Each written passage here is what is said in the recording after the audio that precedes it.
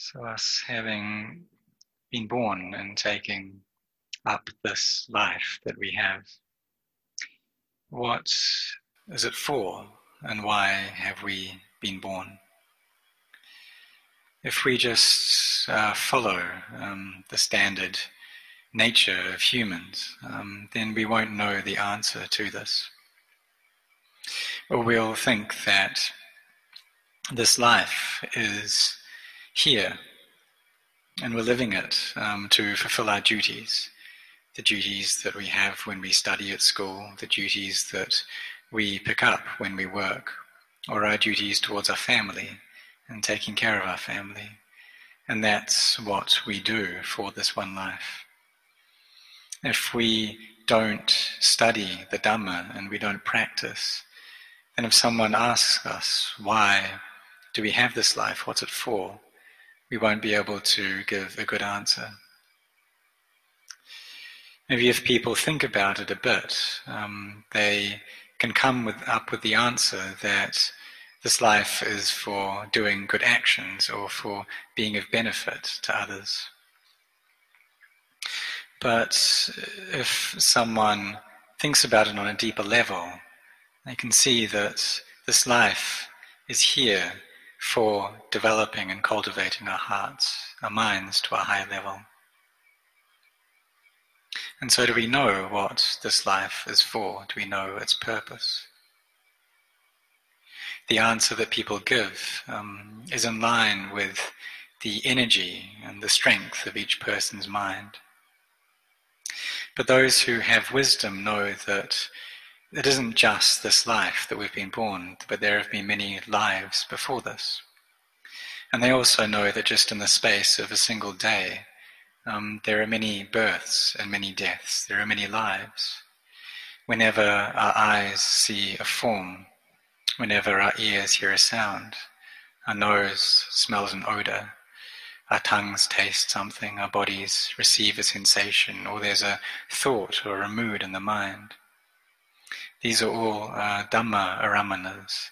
These are all sensations, feelings that come up. And from these feelings, there's a birth that takes place, there's a life. If there's liking or attraction towards something, then this is becoming and birth. And similarly with disliking or aversion. If we're worried or concerned, then this is a life in the heart. So in just the space of 1 hour, 30 minutes, or even just 1 minute, there can be many lives that take place. And then this life ends in death, and then there's another life that comes after that. And it's not just physically that this happens, but just within this one body. There's life and death that happens on and on after each other. And so do we ask ourselves, well, why and what's the purpose of this? And some people, they just stay to just fulfill the physical duties. Perhaps they just eat and sleep. And in that case, it's no different from an animal. And just like a chicken that's in a cage or in a coop, then in the morning it wakes up and it goes out and it eats, it forages for food, and then at night it goes to sleep again, and it just carries on in this cycle of eating and sleeping until it dies. And so for some beings, some people, their lives are just like this, and there's no willingness or no effort to raise the mind up to any higher level. That's what it's like for animals. And if people live their lives in this way, then it's not different from that of an animal. And there are many, many humans who live like this in the world. But for those who consider themselves Buddhist, or for people who have wisdom, they can see that it's of greater importance to raise up the heart and to give benefit to the mind, to build up an inner wealth in our hearts, to cultivate our minds in higher and higher levels. until they reach a purity and a freedom.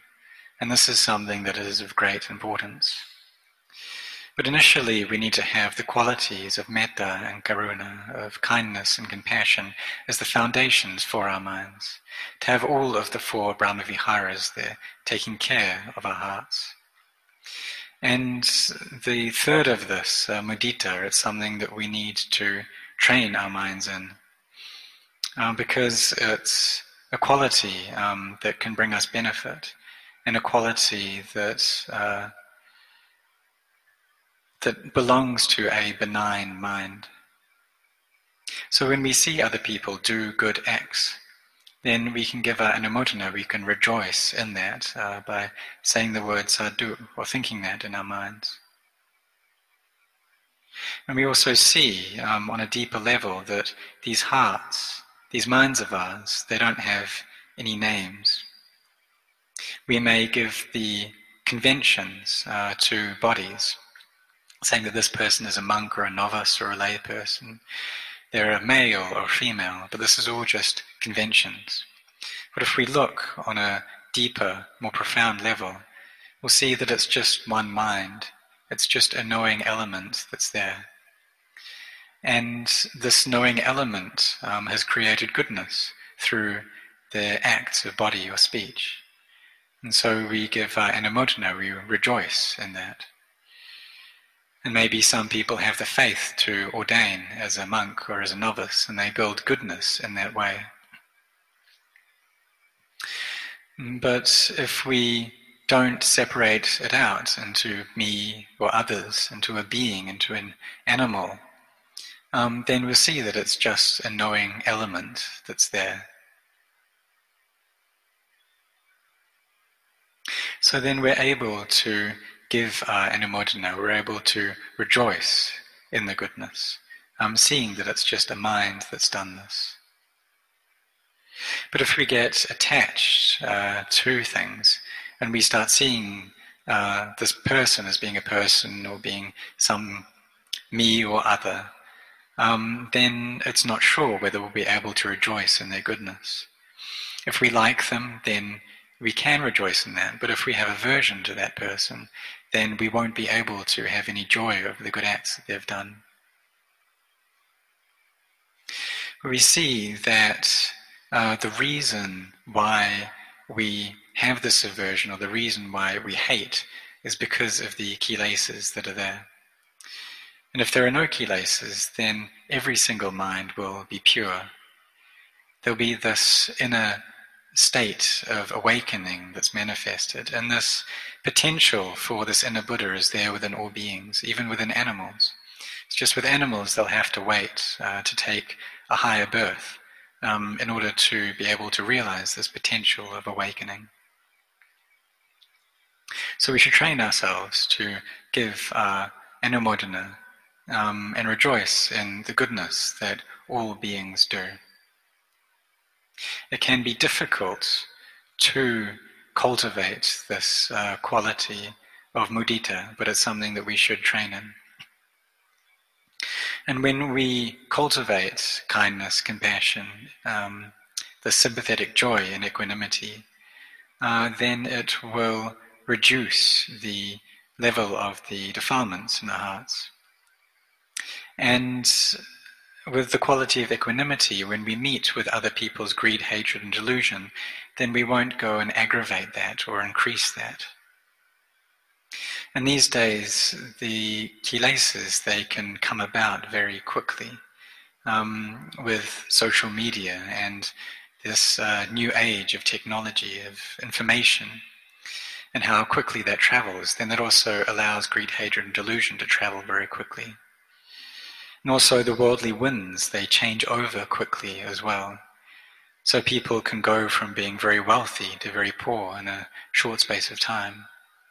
There can be praise, and then very quickly after that there can be blame, and these changes over suddenly. And that's what the world is like these days. So we shouldn't go and aggravate or provoke or increase any of the defilements that we come across. We have these qualities of kindness and compassion, and they're very important, and they help us, aid us in cultivating generosity and morality. And it's because of these Brahmaviharas that we're able to have generosity and sila, morality. These qualities, the Brahmaviharas, they're important to maintain and hold within the heart. When we build up goodness, then that raises the level of our hearts. So we may be born as bodies of humans, but if we keep the precepts, then we'll also have minds of humans as well. And then when we build up more goodness, then we'll become a Manusa Devo, kind of in between the states of a human and a Deva.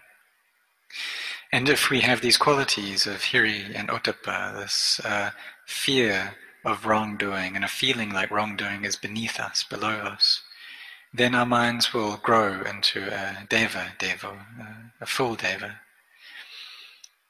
It'll be easy then for joy to arise in our hearts. But at the beginning we're in the state of a human, and so we need to cultivate this goodness. Maybe we see our parents doing good things and we decide to follow them. We see them offering food in the morning, we see them keeping the precepts, and we decide that we'll do that as well. And we don't bring about harm to any being.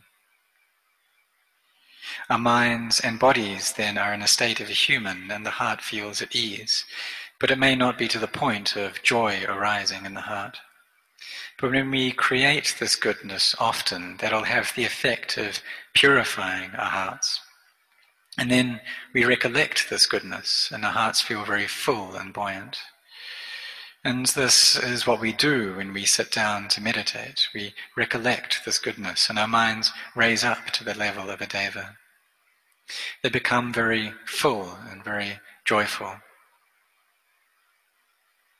And then also we create the goodness of recollecting the generosity that we've done.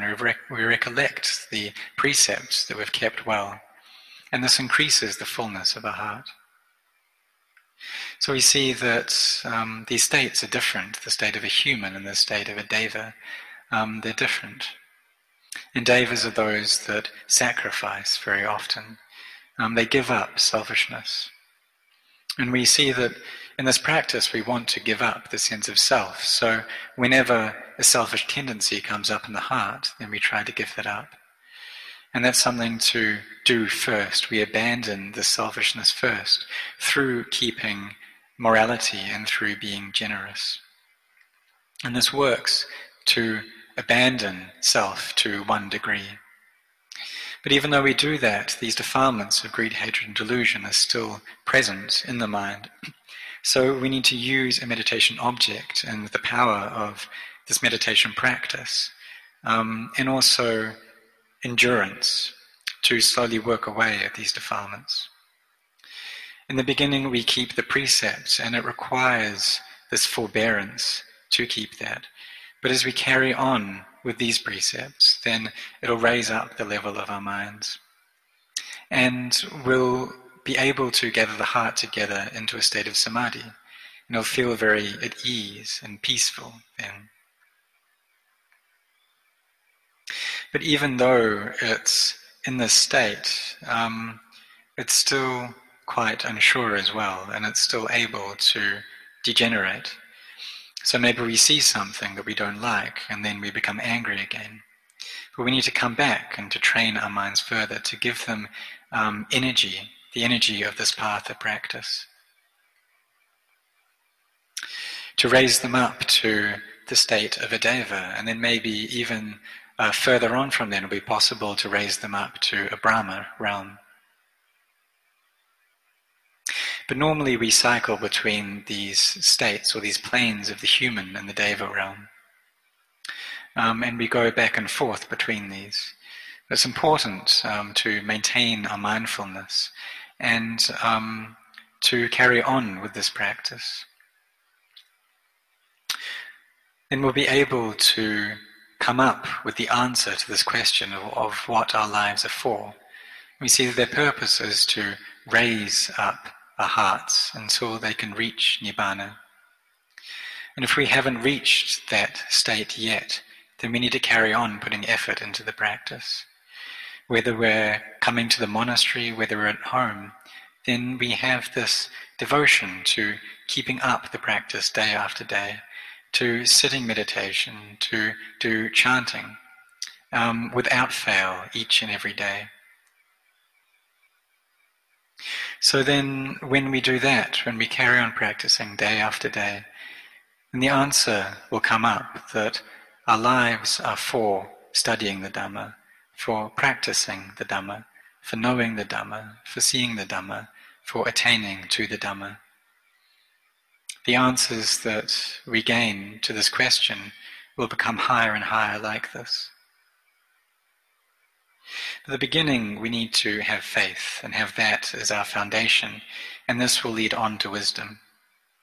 But for some people, their wisdom is very fast, and this will be the leader of their practice. And in that case, then they should do a lot of contemplation, contemplate into the unsure and the inconstant nature of things, into the stressful nature of things and how they're not self. We can ask ourselves, what do we consider to be me or to be mine?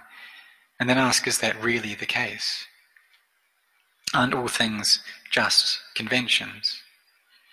But like these bodies that we attach to, they depend upon the breath coming in and going out. They depend upon the food we eat and the things that we drink. And if our bodies are lacking in this, then they will start to decay and degenerate. They'll start to grow sick. And this is a way that we use our wisdom to contemplate in order to bring the mind to peace. So we see that all of the stages, all the things we do in the practice, even the generosity that we have, what that's for is for bringing our minds to peace and into a state of samadhi. We abandon selfishness and our minds feel very at ease, and we build up goodness in our minds.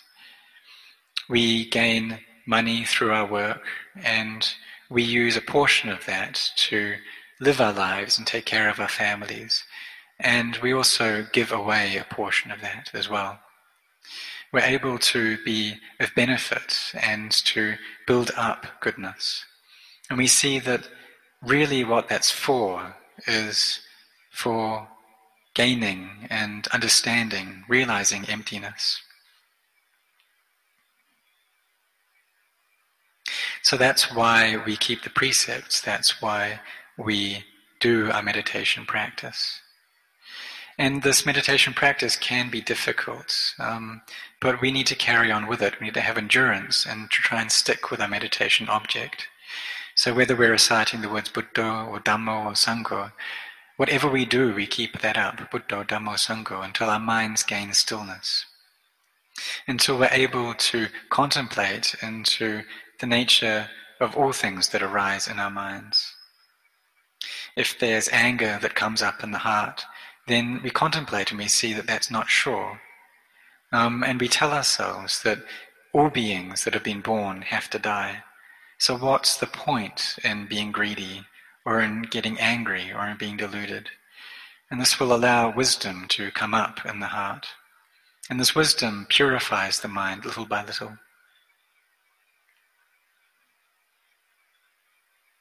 It's also quite normal for a lot of doubts to arise. And these doubts, they can cover over the heart. And we can doubt everything. We can doubt the peace that's there in our mind. We can doubt how to practice. We can doubt what the quick way and the fastest route to the practice is. And even when joy arises in the heart, we can even doubt that. But what we need to do is just carry on with the practice. We just keep on with it, and little by little these doubts will lessen and get weaker. And as Luang Por Chah said, we just see them as arising and ceasing. Just see the doubts as they come up and as they leave. And if we have the presence of mind to watch this, then that will give rise to wisdom in our hearts, which will firmen our samadhi. So this Dhamma, this quality of samadhi, it also comes back to increase the quality of wisdom. So these dhammas of mindfulness, samadhi, and wisdom, they will grow and help each other out. The samadhi cultivates wisdom, and then wisdom then allows us to see clearly in order to gain liberation. We'll be able to see that these minds are just minds and the body is just a body. And the mind will separate out from the body and separate out from the feelings. The mind will become lokuttara, it will go beyond the world. And there won't be any doubts. And we see that this is the fastest way to practice. The important thing is just to do it. Whatever works to make our minds peaceful, then that is the quickest way to practice, and that's what we do. And it's something that all of us can do. In the end, we'll be able to see that it's all not self. And our contemplation will become more and more refined until we see into the nature of emptiness and we attain to the Dhamma. But in the beginning, this all depends upon a foundation of endurance. And there may be a lot of difficulties and obstacles, but we forbear with those. And we carry on cultivating our minds gradually until we see that the purpose of this life is for the Dhamma, for practicing the Dhamma, for attaining to the Dhamma. And all of this is for realizing emptiness in our minds. So may all of you be intent in this practice. And it's now the 6th of September, and it's close to the end of the Rains Retreat.